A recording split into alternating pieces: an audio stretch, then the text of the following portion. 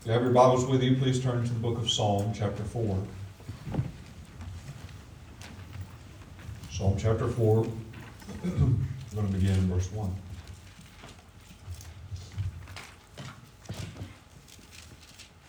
If you found your place, please stand to honor the reading of God's Word. Psalm chapter 4.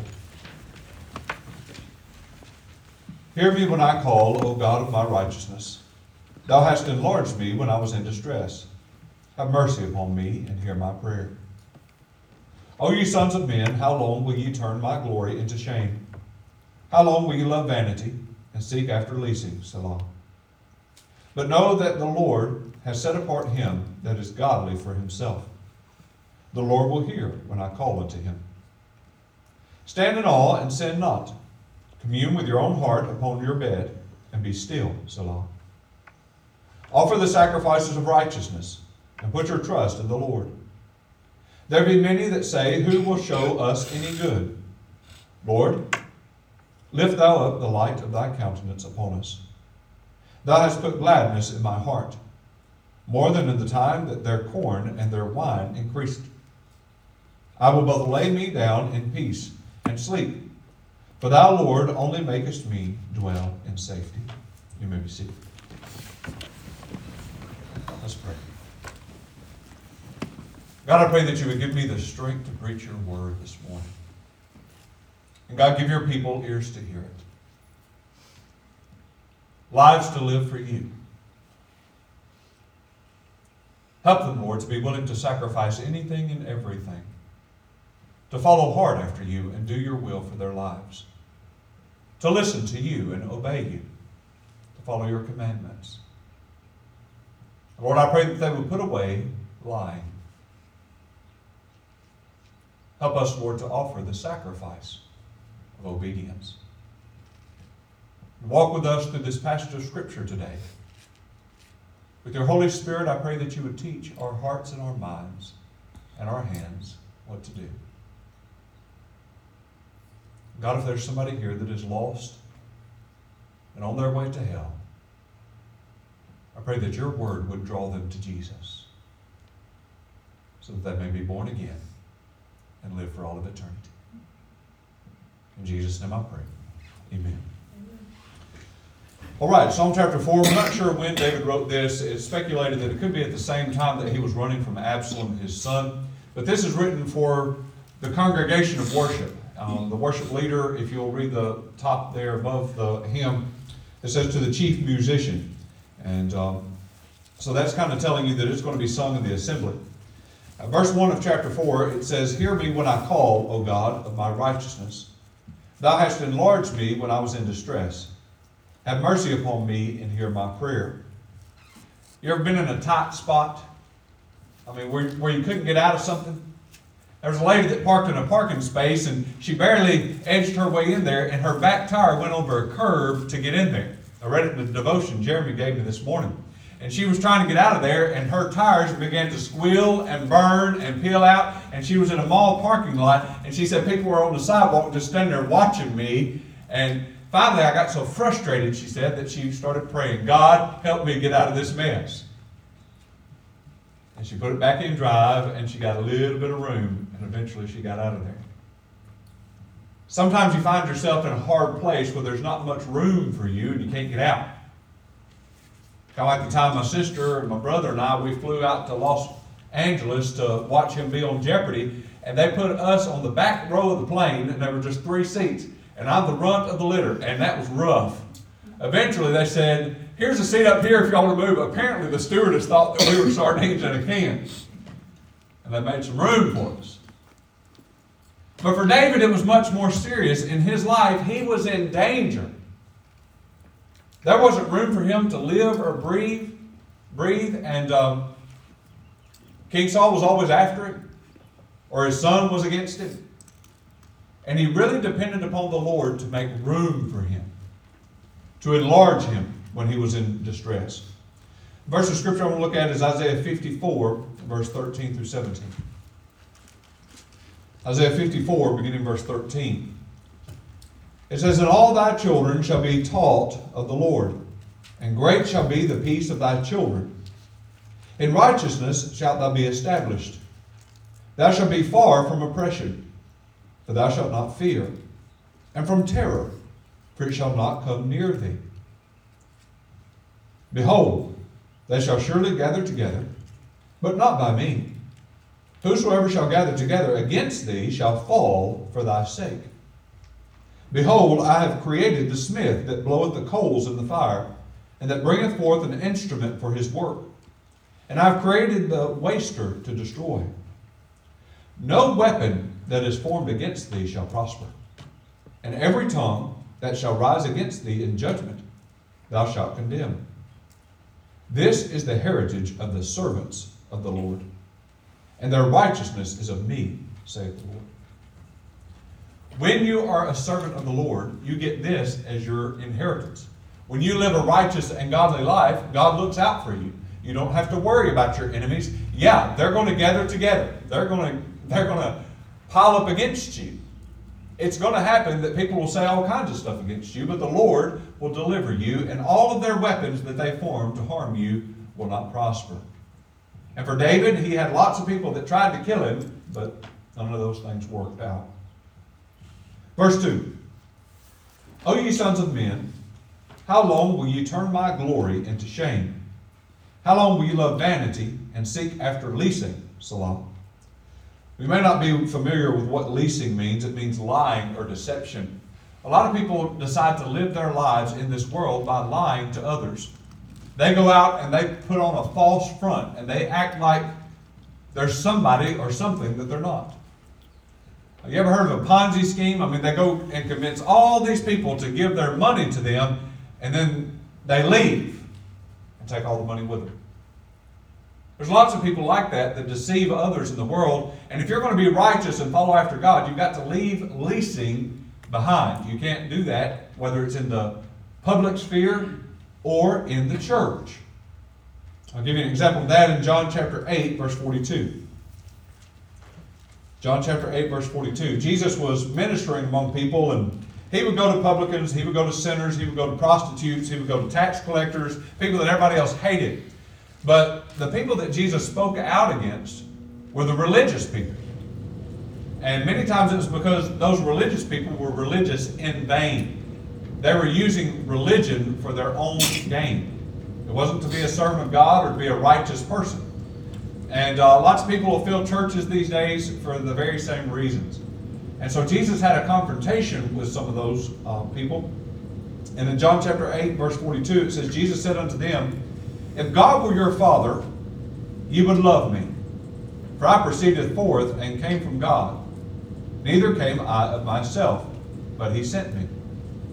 Why do you not understand my speech, even because you cannot hear my word? Ye are of your father the devil, and the lust of your father ye will do. He was a murderer from the beginning, and abode not in the truth, because there is no truth in him. When he speaketh a lie, he speaketh of his own, for he is a liar, and the father of it. And because I tell you the truth, ye believe me not. Which of you convinceth me of sin? And if I say the truth, why do you not believe me? He that is of God heareth God's words. Ye therefore hear them not, because ye are not of God. So these religious people that sought after lies were following the devil instead. And they were in the synagogue every Sabbath. These are the holiest of the holy people of their day, and they were making the laws and rules for all the other religious people to follow. And yet Jesus confronted them because he knew the nature of their hearts. If they were whitewashed tombs, they looked really good on the outside, as if you had painted white stuff all over the outside of a grave. But on the inside, they were just dead men's bones. There was no power and no life in what they were doing. For this church, I want it to be full of power and life. I want God to awaken the dead, as we read in Revelation chapter 3, verse 2. There are churches that are sometimes not finished with the work that God has for them. You have to wake up and go to it. And you can't do it through deception, and you can't do it through lies. Verse 3, It says, but know that the Lord has set apart him that is godly for himself. The Lord will hear when I call unto him. We read the story this morning to the children about David and how he called out to the Lord, and the Lord gave him an answer. And I was talking to one of my patients this week, and I was talking about interacting with the Spirit of God and having conversations with God and praying to God. And a lot of people will mock you for that. They say, well, God doesn't speak to people these days. Why in the world did he send his Holy Spirit but to speak to the inner parts of your life? And you have to learn to listen. How many times have you been in a room and somebody called your name and you didn't hear it? How about this one? Mama, mama, mama, mama, mama, mama, daddy, daddy, daddy, daddy. Even a parent calling to their child. My wife says, why do I have to yell to get them to listen to me? We're all that way sometimes, where we get focused on something else and we can't hear anything because our focus is drawn away. Here in a little while, right before lunchtime, everybody's focus is going to be on the buffet or what they're going to have after church, and you're probably not going to hear a word I have to say. Oops, I started early today. You're already thinking, what's going to be good? Focus and attention is important for a child of God. You've got to be in tune to Him. You've got to draw close to Him. Because when you draw close to Him, He'll draw close to you. You have to seek Him out to find Him. It's not just going to happen. You're not just going to stumble across Him. The Bible says you have to seek Him with your whole heart. So listening to Him is a choice. And it says, but know that the Lord has set apart him that is godly for himself. The Lord will hear when I call unto Him. He knows that God will hear because He is holy. And being holy just means set apart. It means being different. It means picked out by God. For this, I'm going to look at 1 Peter chapter 1, verse 13. 1 Peter chapter 1, verse 13. Wherefore, gird up the loins of your mind. Be sober. That's a good thing to preach on a Sunday morning. I remember as a teenager I sat in church with a bunch of folks that I knew had trouble with that. And hope to the end for the grace that is to be brought unto you at the revelation of Jesus Christ. As obedient children, not fashioning yourselves according to the former lust in your ignorance. But as He which hath called you is holy, so be ye holy in all manner of conversation. Because it is written, be ye holy, for I am holy. Most people are trying to fit in with the world. They want the world to accept them. They want the world to love them. And it's a dangerous game that you're playing. Instead of seeking what the world wants you to do, why don't you find out what your Father wants you to do and live that way?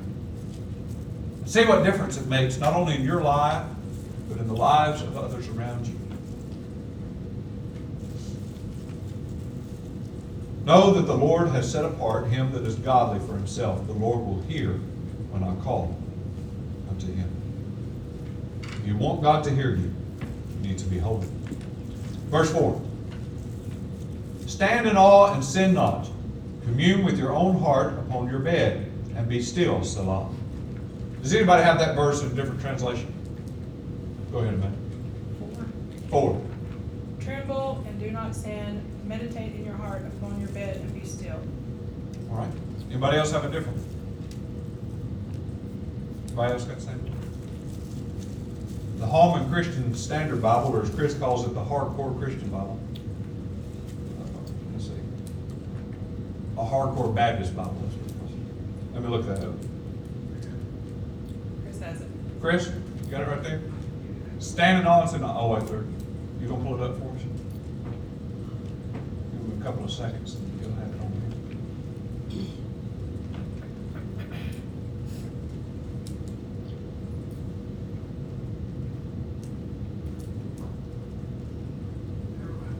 Never mind, he said. All right, Psalm chapter 4, verse 4. Be angry and do not sin. Reflect in your heart while you're on your bed and be silent, Selah.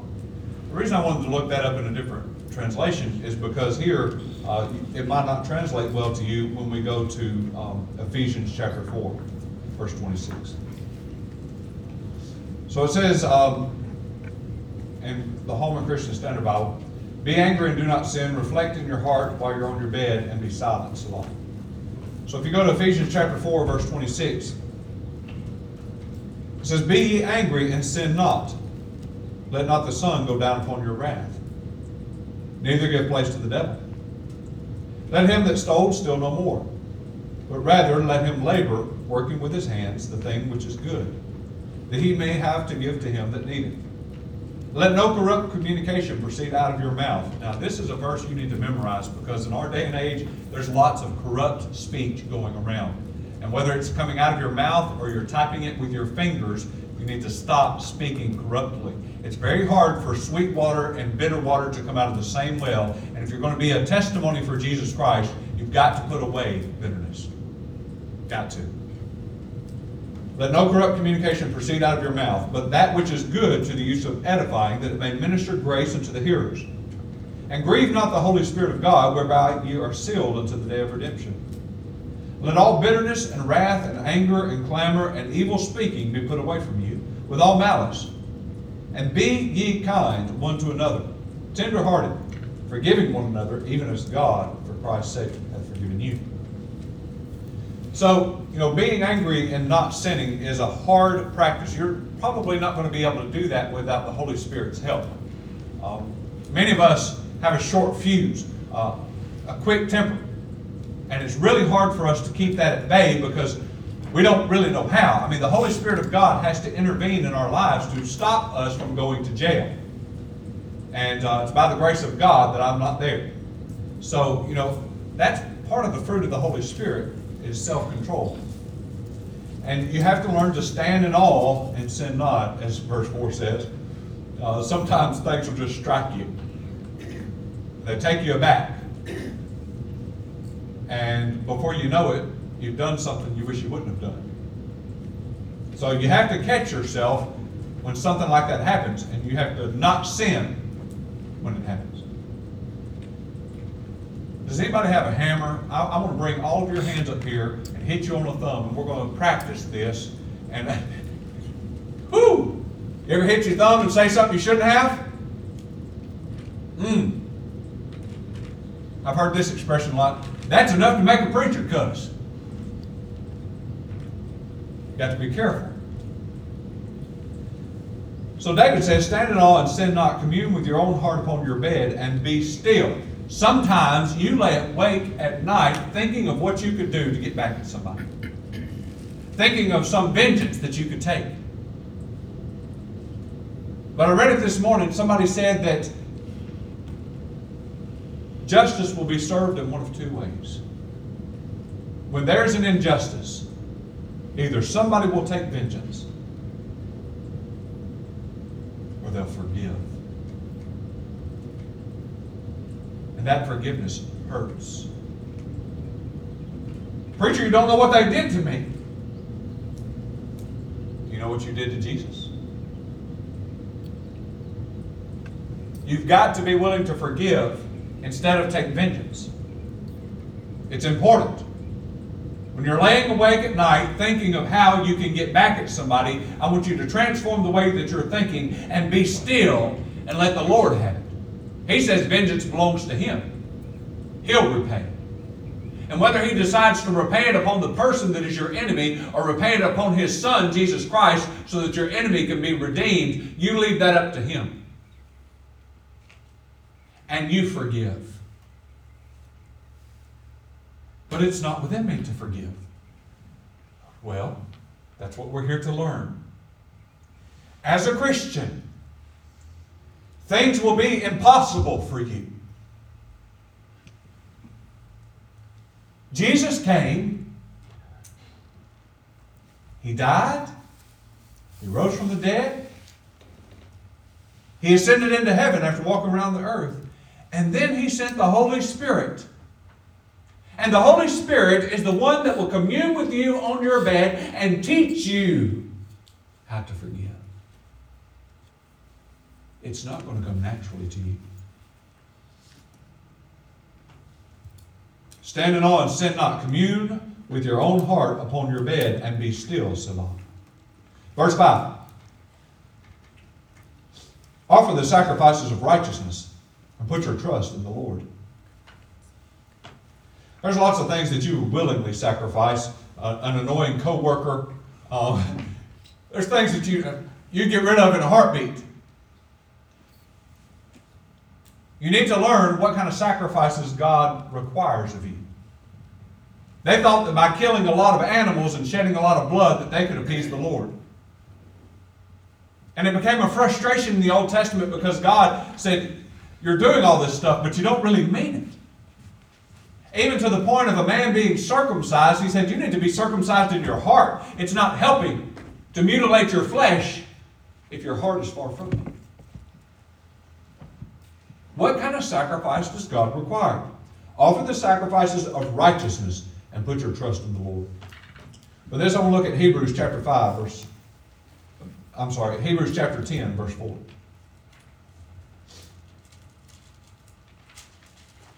Hebrews chapter 10, verse 4.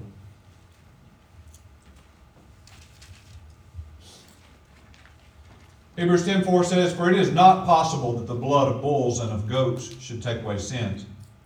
Wherefore, when he cometh into the world, he saith, sacrifice and offering thou wouldst not, but a body hast thou prepared me. In burnt offerings and sacrifices for sin thou hast no pleasure. Thou hast had no pleasure. Then said I, lo, I come, in the volume of the book it is written of me, to do thy will, O God. The sacrifice that God requires of you is to do His will. His will for Jesus was to go to the cross. Nevertheless, not my will, but thine be done, was his prayer. His will was for Jesus to shed his blood on Calvary's tree. So Jesus went to the cross. His will was to put Abraham to the test by having him take his son Isaac up on the mountain and sacrifice him, and God stopped that sacrifice. Abraham followed the will of God, no matter what it cost. And you need to learn to listen to what God's will is. Because if you can't hear the Holy Spirit and you can't listen to Him, then how are you going to be a disciple? Because going to church one, 2, or 3 times a week and opening your Bible every morning and reading a verse of Scripture, I'm sorry, but there's lots of atheists and lots of ungodly people that know Scripture. You need the Spirit of God to seal you until the day of redemption. Because if you don't have the Spirit of God in your life, you're lost and undone. All your righteousness is as filthy rags. They're worthless without the Spirit of God in your life.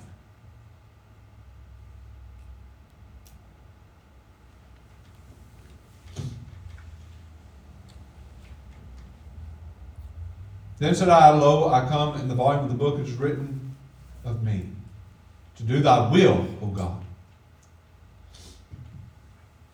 Above when he said, sacrifice and offering and burnt offerings and offering for sin thou wouldst not, neither hast pleasure therein, which are offered by the law. Then said he, lo, I come to do thy will, O God. He taketh away the first, that he may establish the second, by the which will we are sanctified through the offering of the body of Jesus Christ once and for all. I've been justified by the blood of Jesus. That means it's just as if I'd never sinned. But the process of sanctification is different. You know, I attribute it to this. I got married almost 19 years ago. I stood in an altar and I made vows to my wife to do all these things. The sanctification process is like what would happen after I got born again. So if the vows are the justification, the sanctification is carrying out that marriage in faithfulness. And what you do as a Christian is God will sanctify you through the process of a relationship with the Holy Spirit. I am a different man today than the day that I took those vows, and many of those things are different about me because I have a loving wife who is gently, sometimes, correcting my way. She has spoken truth into my life. She has taught me to be a better parent, a better man, a better husband, a better pastor. She has helped me in so many ways. The process of sanctification is the same for a born-again believer. You go in relationship with God and you learn what His will is and you learn to do it every day. You show up every day. You don't forsake your God. You are in a relationship. And it changes you and it transforms you and it matures you. It makes you better. And I'm afraid there's some people who are in here who have been a Christian for a really, really, really long time, and you've never allowed the Holy Spirit to sanctify you. I could have been stubborn and pig-headed about a lot of stuff and not listened to my wife in many ways, and I'm sure she could tell you some instances where I'm still that way. She's still working on me. She said she'll never have another one. I don't know what that's supposed to mean. But understand this. If you're not teachable, you're not a disciple. Because a disciple is a learner. And if you're not learning anything, you're dying. A born-again believer is a living, everlasting life person.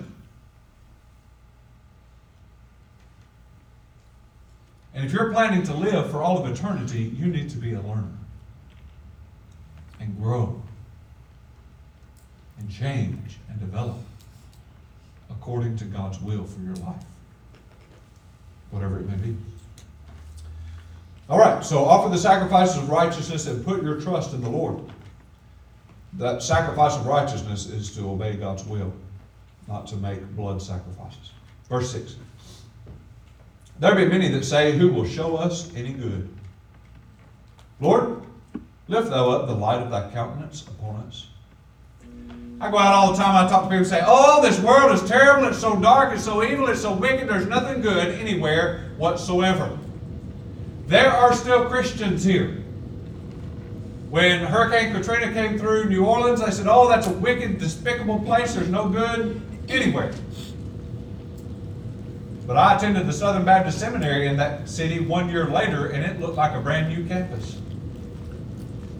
Because people had flooded down there to reestablish God's presence in that city. And lots of churches down there that are leading people to Christ and discipling people and ministering and witnessing. I'm telling you that as long as Christians are on this planet, there's light. And you can decide whether you're going to let your light shine before all men so that they can see your good works and glorify your Father in heaven, or you can say, yep, it's just dark, there's nothing anywhere. You steer the conversation. And when you steer it towards Jesus, it opens people's eyes. There be many that say, who will show us any good? The fields are white unto harvest. There's lots of people that need to see the goodness of the Lord. Lord, lift thou up the light of thy countenance upon us. 2 Corinthians 4. 2 Corinthians 4, beginning in verse 3.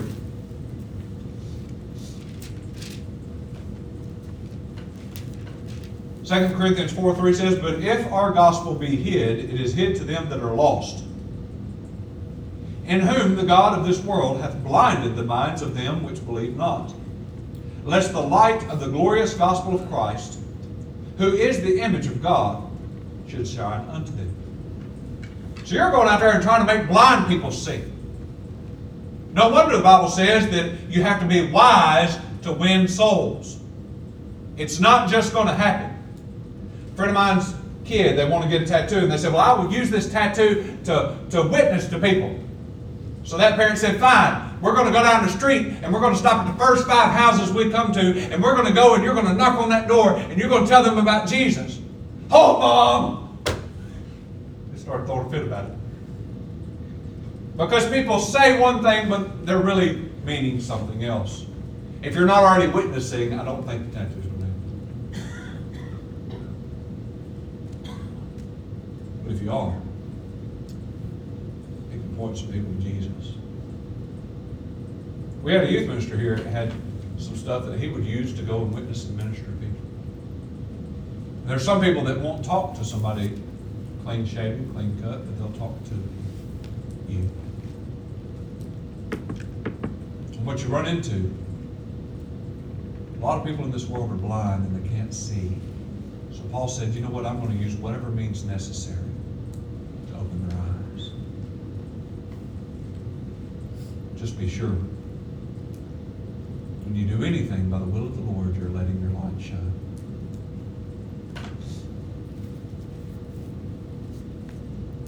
Verse 5, it says, for we preach not ourselves, but Christ Jesus the Lord, and ourselves your servants for Jesus' sake. For God, who commanded the light to shine out of darkness, has shined in our hearts to give the light of the knowledge of the glory of God in the face of Jesus Christ. As a preacher, I'm a servant. As a church member, you're a servant. You have a master in the Lord that is telling you what to do with your life, and that job is to go out and shine the light of Christ. As a servant. I'm not supposed to judge other servants if they're doing what God's leading them to do by the will of the Holy Spirit. How's one servant supposed to judge another? My job is to point you to the Master so that you can serve Him on a day-to-day basis. To remind you that you're either going to serve sin or you're going to be a slave to righteousness. There is no in between. Either you're serving yourself and Satan, or you're serving your Lord and Master, your Savior, who died for you. Any person that makes an idol out of their own lives will lose it. Bow down and worship at the altar of self and see you don't burn in hell. The Bible says if you will give up this life for the sake of the gospel, that you will get it back both in this life and in the life to come. My job is to waken the dead. So if you're here and you're not born again, you need to be saved. So that we can do the work that God has for us to do before Jesus comes back.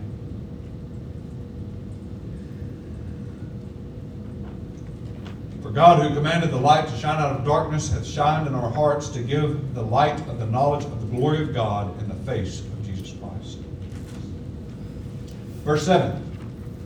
Thou hast put gladness in my heart, more than in the time that their corn and their wine increased. I don't know if you've been on the internet and heard that song about corn. I mean, the people are really excited about that song. It's just a blip on the radar and it'll be gone in a minute. The young people know what I'm talking about. Yeah. Stupid song about corn.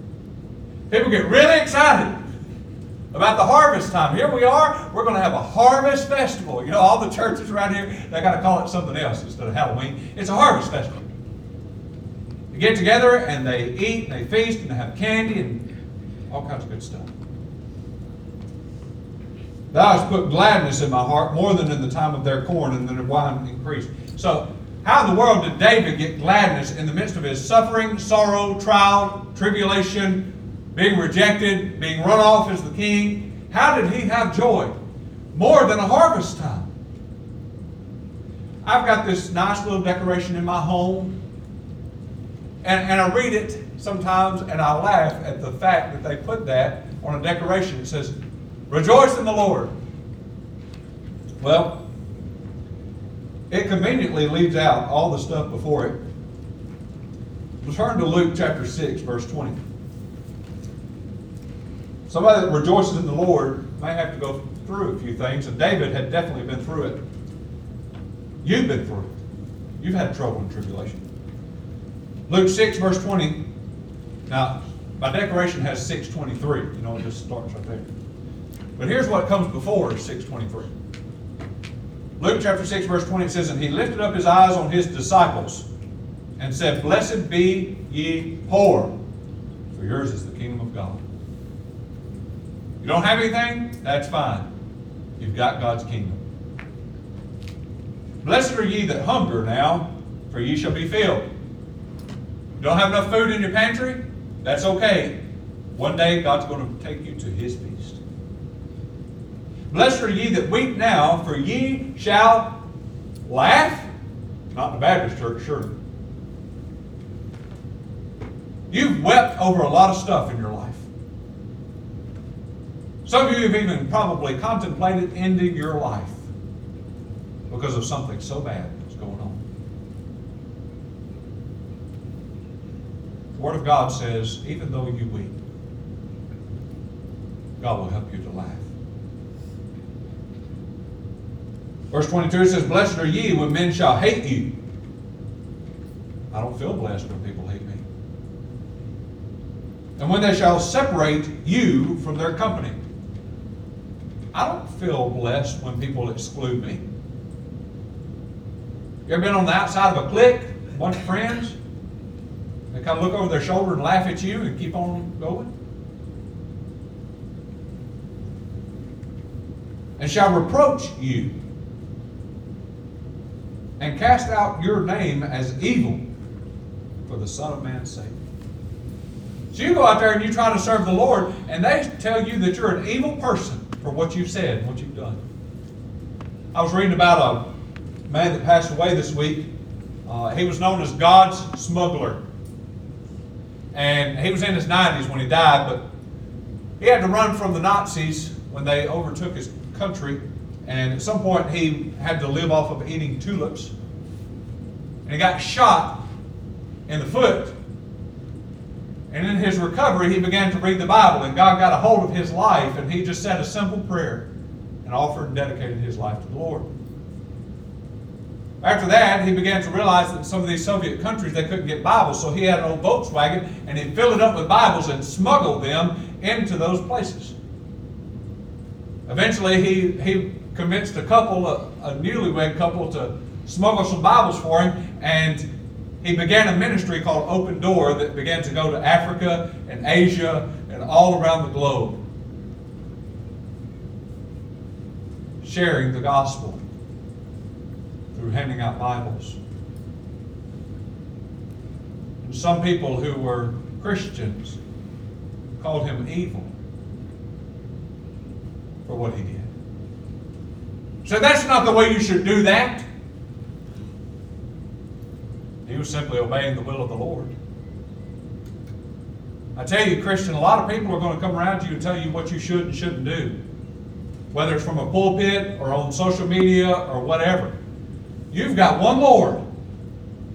Just one. And if you will learn to hear His voice, if He's your good shepherd, then when He opens the door and sends you out, you go. And when He opens that gate and calls you back in, you come back in. Open Door Ministries began because a man got shot in the foot. And the verse of Scripture that he turned to was Revelation 3, verse 20. I didn't put it on the screen this morning, but since I've referenced this a couple of times, I want to turn to it. Revelation chapter 3, verse 2. This is the verse that God used to turn that smuggler around. It said, be watchful and strengthen the things which remain, that are ready to die. For I have not found thy works perfect before God. You're not dead yet. And if you're not dead yet, God has something He wants to do through you. Be watchful and strengthen the things which remain, that are ready to die. For I have not found thy works perfect before God. That church was told that because there was something that God was going to do. This is in the beginning of the book of Revelation, where He's writing to the 7 churches, and these churches are being reminded, you're not dead. If Jesus hasn't come back yet, there's work to be done. And we're going to show up and we're going to work and do whatever God has for us to do. Don't retire till you die as a Christian. I've met people in the nursing home that could point people to Jesus. I've met people on their deathbed that were pointing people to Jesus. As long as you've got breath and a mind to do so, you can be a disciple who makes disciples. Some of my best theological conversations take place in hospice care when somebody only has days, weeks, months, or possibly a couple of years to live. Some of them are still growing in their faith.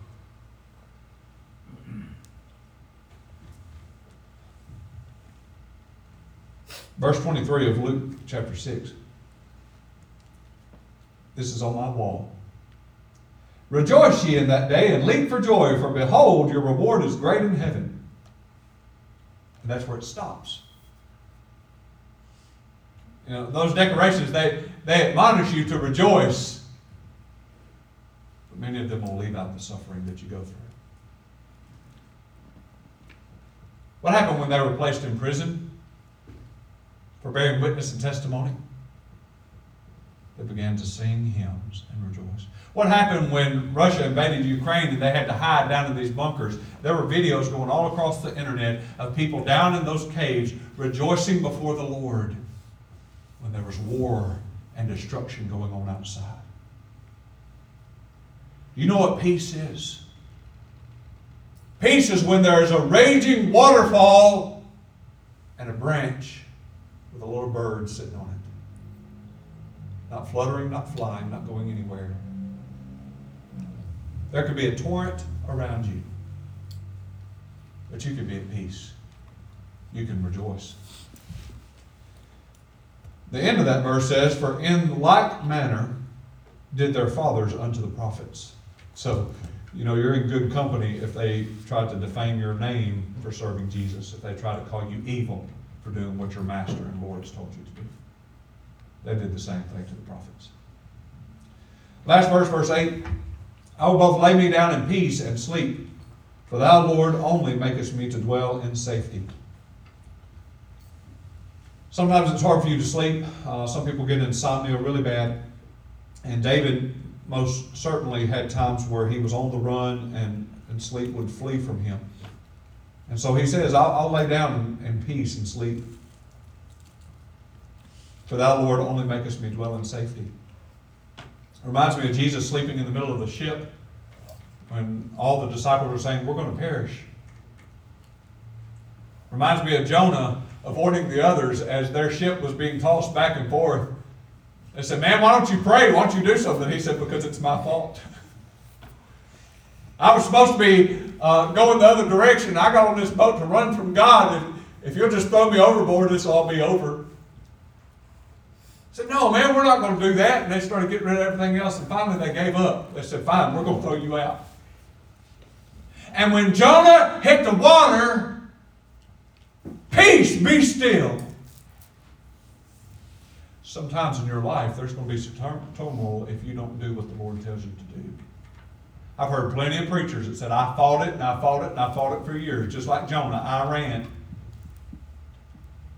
But the moment of surrender is sweet. Because after you surrender to the will of the Lord for your life, it doesn't matter what goes on around you. "I will both lay me down in peace and sleep, for thou, Lord, only makest me to dwell in safety." Matthew 11:28, and we'll be finished.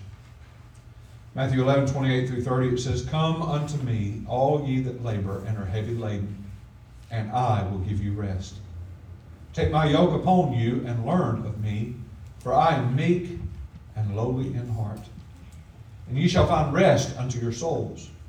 For my yoke is easy and my burden is light." Went to the doctor yesterday. My whole family's got whatever this crud is, except for one of the 8 of us. And it came about, what do you do? What's your profession? Where do you work? And I said, well, I work at Caring Home Hospice as a chaplain. And I work at Calvary Baptist Church as a pastor. And then I work as a foster parent. She said, and I said, I have 6 kids. And she said, that sounds stressful.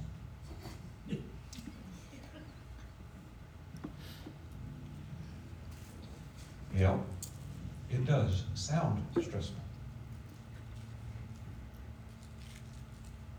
But you know what? When the Lord pulls the heavy weight, it's not. You show up every day, you do what He has for you to do, moment by moment. And He carries the load. And if you're overwhelmed, it's probably because the load that you're carrying is not being shared by Christ. Think about that. If it's too much, it's either because you're trying to do His part, or you're not yoked to Him at all.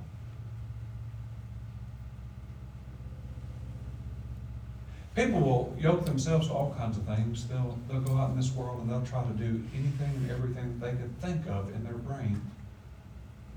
But those who trust in the Lord with all their heart and lean not on their own understanding, they find this peace that passes other people's understanding. Oh, I couldn't do that job. Oh, I couldn't do what you do. Neither can I. I'm a servant. Uniquely equipped to do these things that God has for me. Just like you are His servant. Uniquely equipped to do what God has for you to do. And if you will yoke yourself together with Him, you will be able to pull people into the kingdom of God. And heaven will be filled. Because let's face it, folks, the fields are white unto harvest. You don't have to throw a stone very far at all to hit a lost person.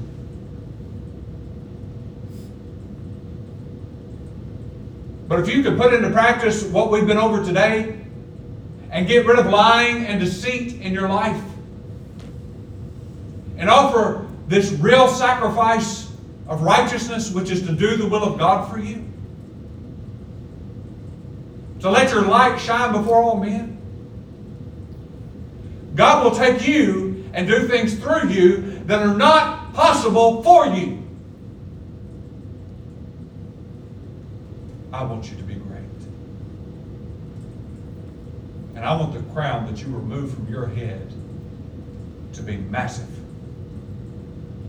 as you cast it at the feet of Jesus.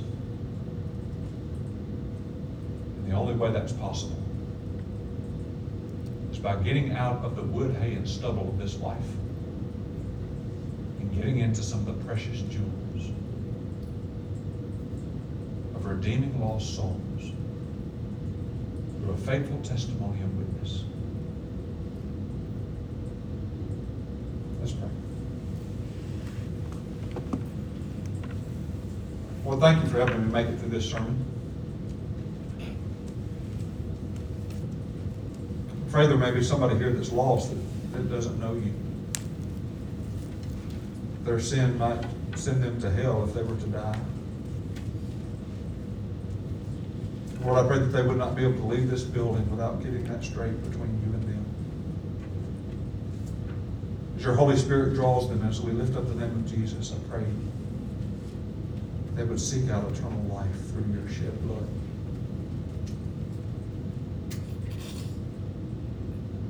Lord, I pray for Calvary. Lord, that we would be full of life. That every believer in this place would follow your Holy Spirit as an act of righteousness, as a sacrifice of their own will for yours. Thank you, Lord Jesus, for leading by example. You were baptized though you had never sinned. And you followed the Holy Spirit after that, all the way to the cross. Help us, Lord, to take that example, to get rid of the old person, to walk in the newness of life, to live by the Holy Spirit until the day that we die, and to trust that after that, our Redeemer who lives at the latter day will stand upon the earth, will be the firstborn among all creation, that everyone who is in Christ Jesus will live again. In Jesus' name I pray.